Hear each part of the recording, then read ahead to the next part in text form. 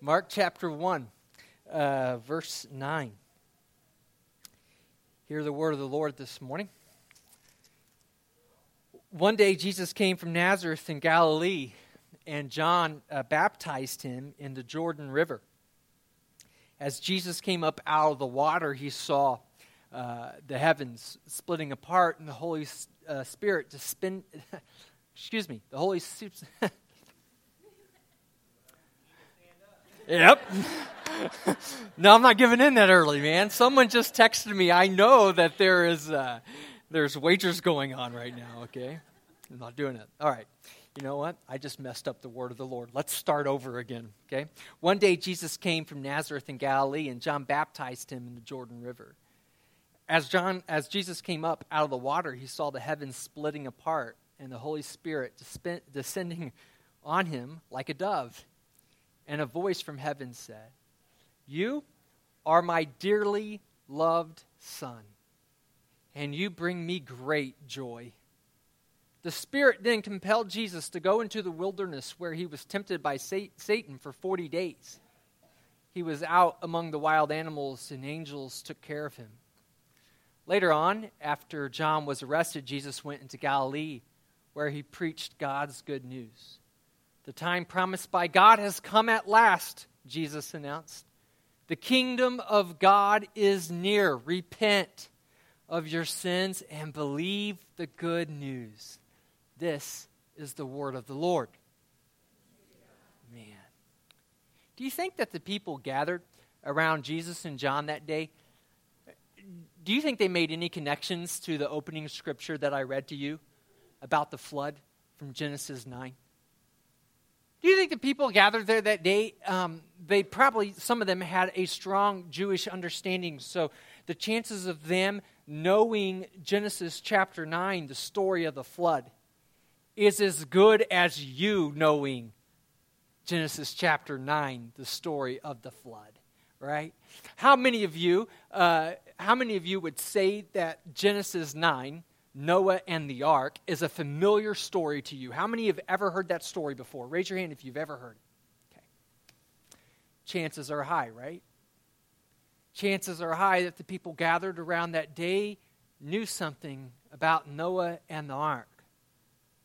What do you think they thought about when Jesus went into the water? This passage of Scripture is not unfamiliar to us. I preached on it just about 5 weeks ago. Do those that were there and those that have better memories than myself, do you remember? Do you remember talking about how water is a symbol of chaos?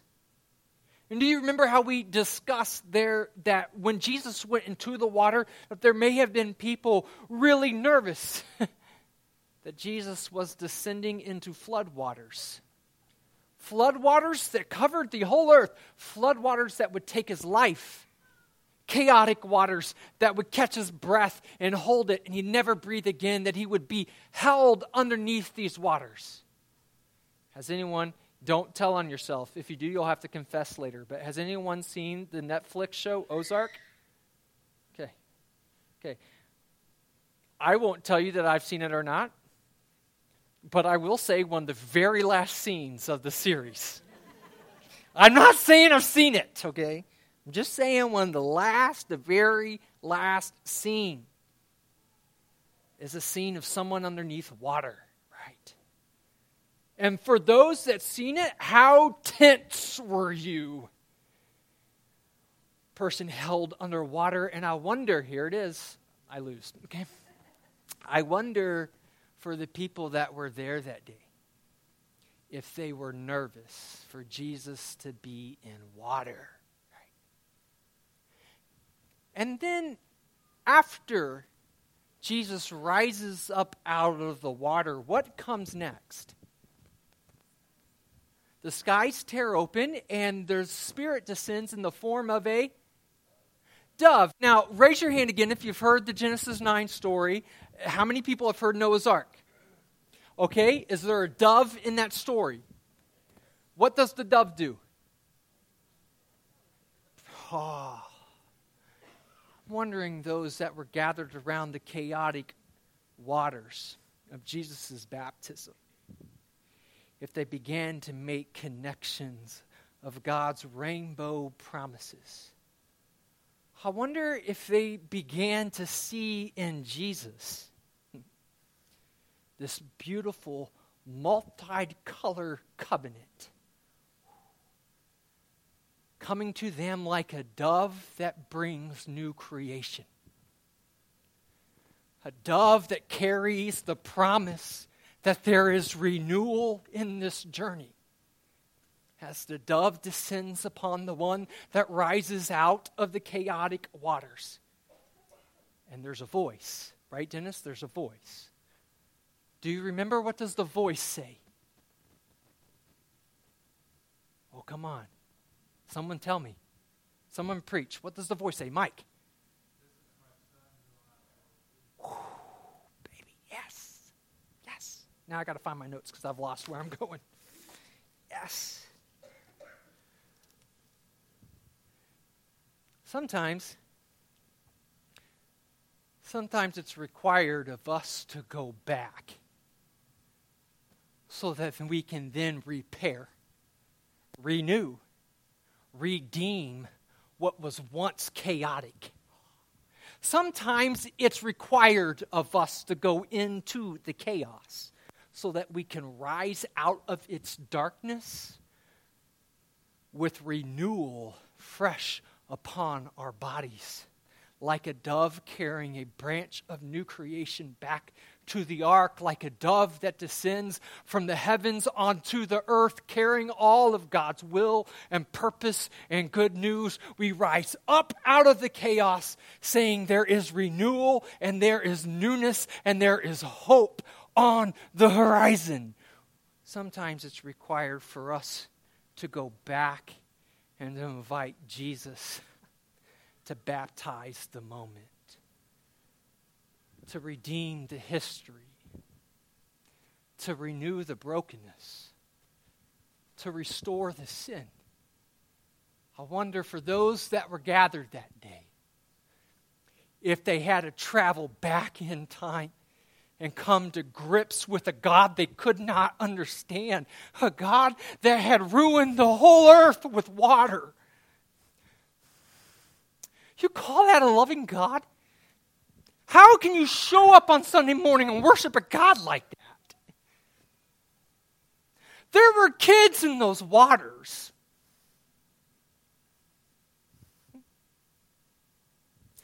I wonder if the people that were gathered that morning came with a whole bundle of history, of confusion, of questions. And if they were invited to be honest, and we don't really know much about that moment, but maybe Jesus invited them to be honest. If they were honest, I think those gathered that day may say, "No, don't do it. Those waters will kill you." Anxiousness. History. People that were real people. People that had real problems. People whose families haven't been good. People whose choices haven't been right. People who's been hurt by people who haven't been right. People who have been destroyed by people being dumb.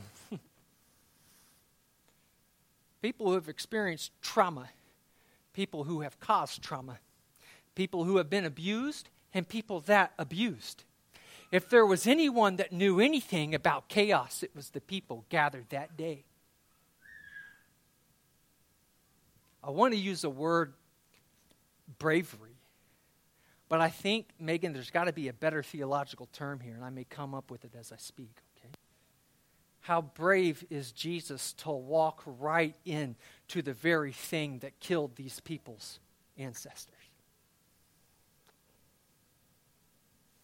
Come on now.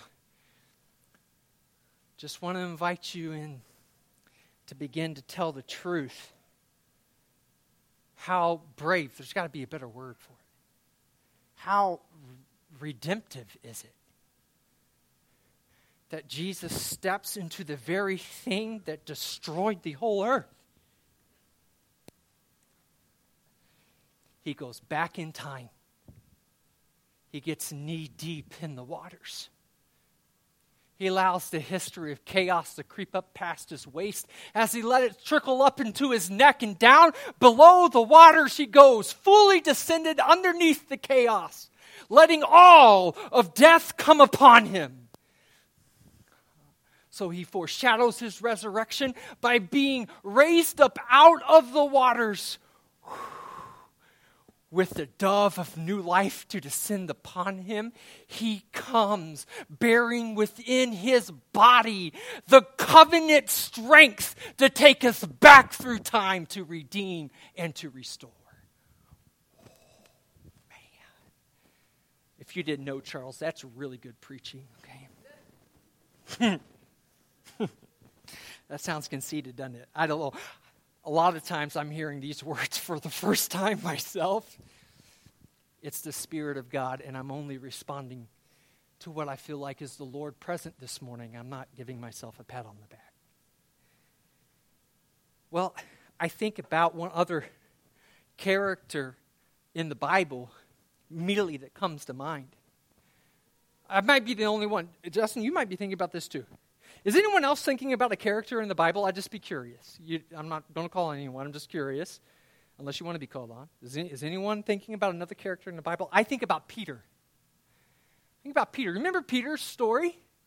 What does Peter do? And we're going to remember it here in like 5 weeks on a Friday, okay? We're all going to gather here, and we're all going to talk about how Peter does what? He denies Christ 3 times. Okay, so here's this dove-loving Jesus, okay, who shows up after the death and the resurrection has taken place. He shows up and he confronts Peter, who in real time, in real history, had committed sin.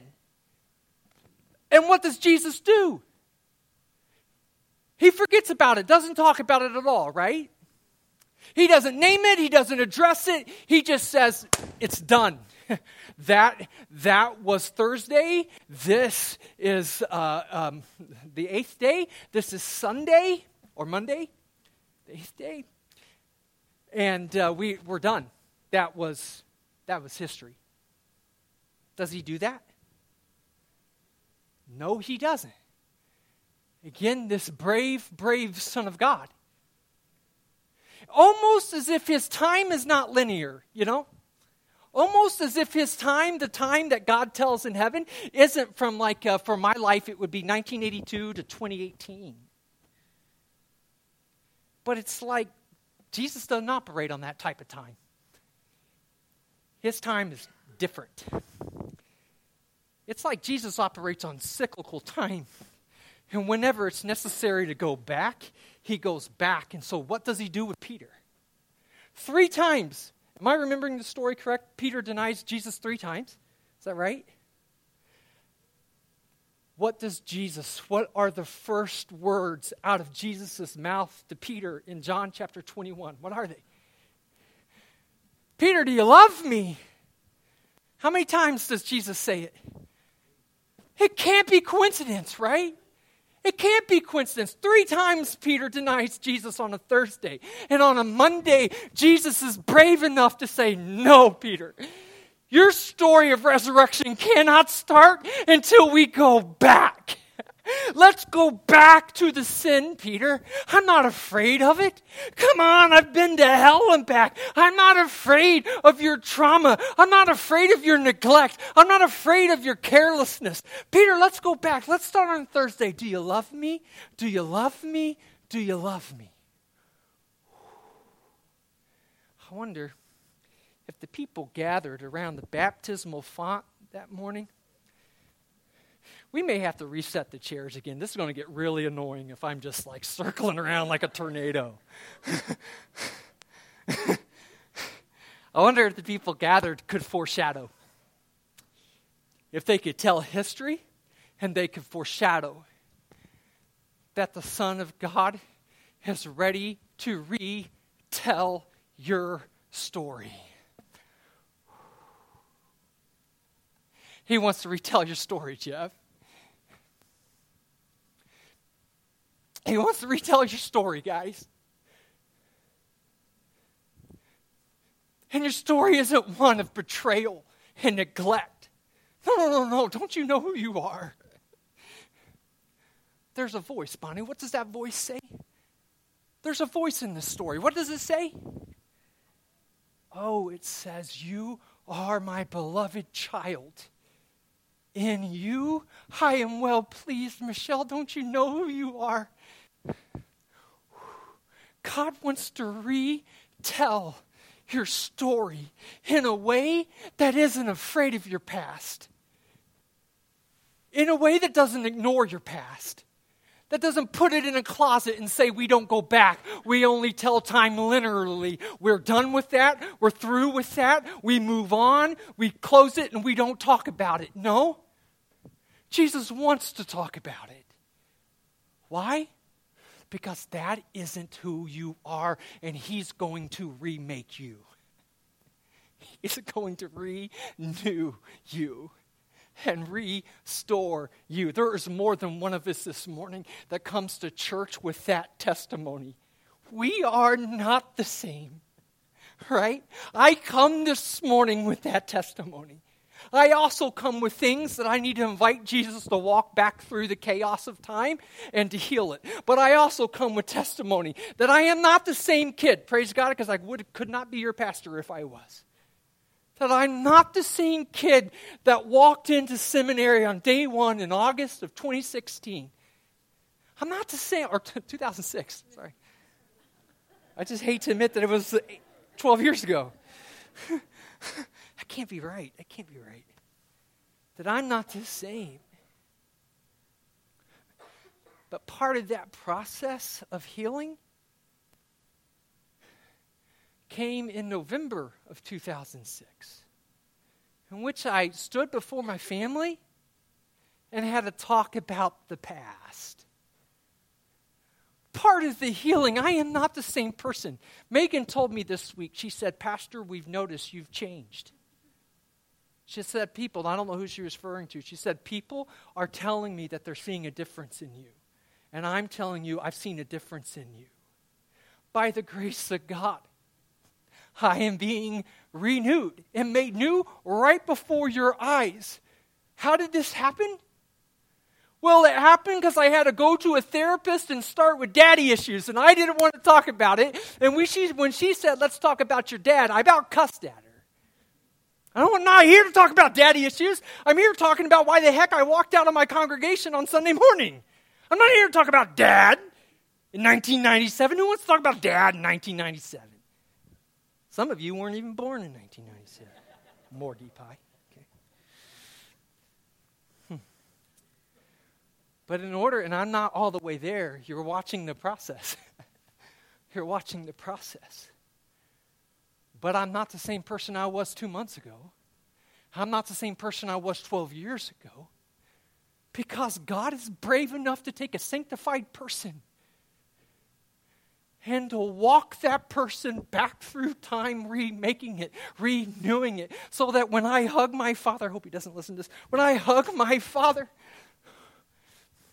I don't hug him with the same trash that I was thinking of prior to going to therapy. That when I walk into that door on Christmas in late December 2017, and I go home for a whole week and don't have a single panic attack, that's because God was brave enough to walk me back through time so that I could heal the stuff I experienced in 1997. I had to name it. Man, I know it's so counterintuitive. It doesn't make sense in our culture at all because we want to just be done with it, right? Man, I didn't know I was going to plug therapy this morning. But you know, therapists are a grace of God. They're not a sign of weakness, just like medicine. It's a grace of God. It's not a sign of weakness.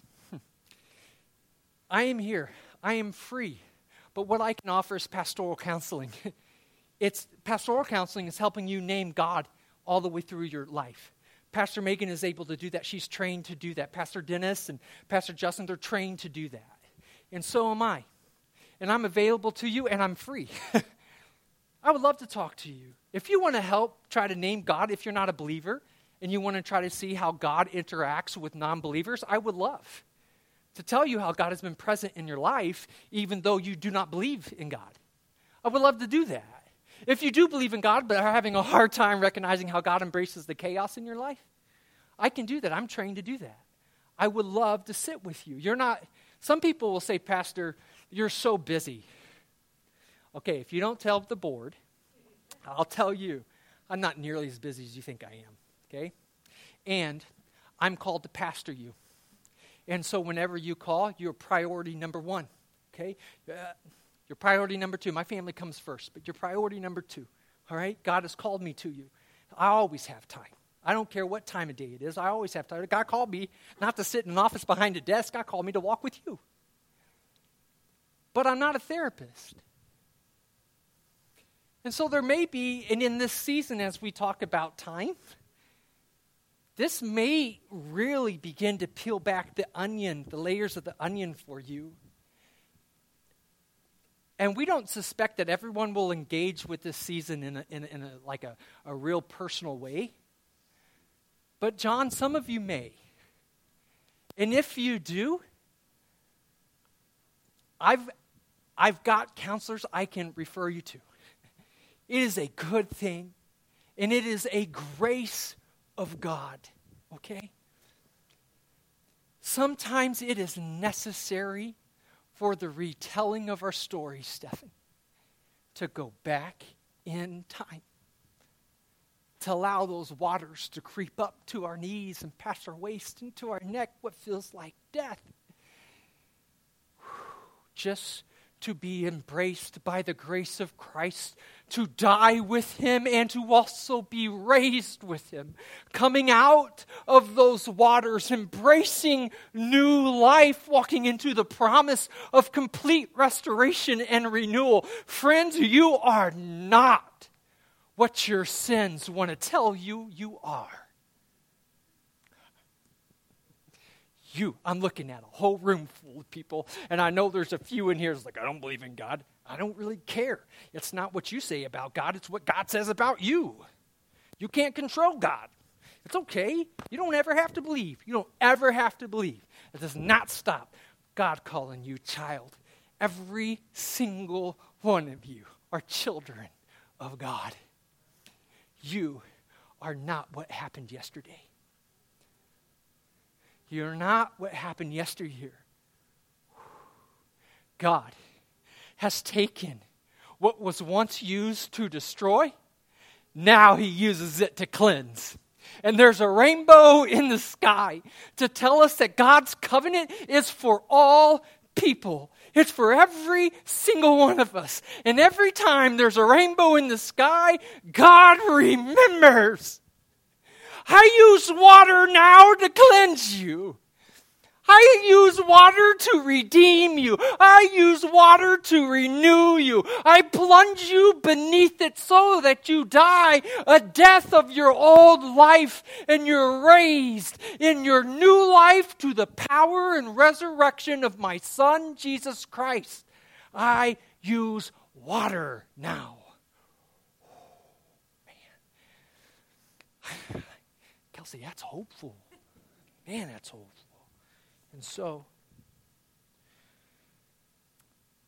in the baptismal waters, what we see is that Jesus becomes the covenant. And through Jesus, what did John? John read a scripture out of 1 Peter. Maybe you were tracking, maybe you weren't. Just listen, a side note. We don't make these scriptures up, okay? We put them intentionally in place because we're telling a story all the way through the worship service. Going to church isn't about me. It's not about hearing my word. It's about hearing God's word. And so we've put all of these scriptures and we've placed them intentionally and deliberately because we're telling a whole story, all right? So we didn't go like meeny, miny, mo. Hey, 1 Peter, that looks great. No. What did we hear in 1 Peter? That Jesus used the waters from old. Right? to cleanse us, to renew us. We died in his death and we have risen in his resurrection. So he is seated on the right hand of God. And God's covenant that I will never leave you, that I will never forsake you, that I will never destroy you is now held in Jesus, and Jesus holds us to that promise. That is a covenant relationship. That in Jesus, God swears not to remember you as you were. Praise be to God. That in Jesus, God promises that I will be your God and you will be my people, always and forever. In Jesus, God makes a promise to you. You will never be separated from his love. No matter how far the east is from the west, you will never be separated from him.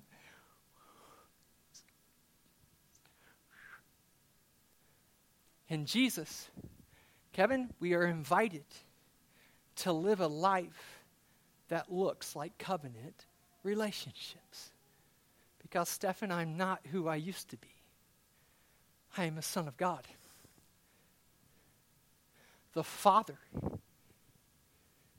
is my Father. And I am a son of that promise. I carry that promise in me. I am not who I used to be. Some days I act like it, and God comes to me again, reminding me, come on, Jake. Come on, you really going to use that word? Come on, we don't talk like that. That's not who I made you to be. See, I think the fear is that we have a God that waits for us to screw up, and that God comes and like punches us again, makes us go die on the cross again in a way that causes harm and hurt to us, that God is so angry with us for not living the right way. No, I think God is far more gracious than that. I think God looks a lot more like Jesus than God looks like the God of the Old Testament. Okay? I think God looks a lot more like Jesus.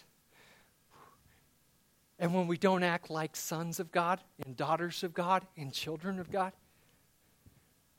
that Jesus comes to us again willing to walk with us through the baptismal waters, back through time, back through that period where we didn't act like a child of God, and to restore and to renew and to redeem us so that you can live like that.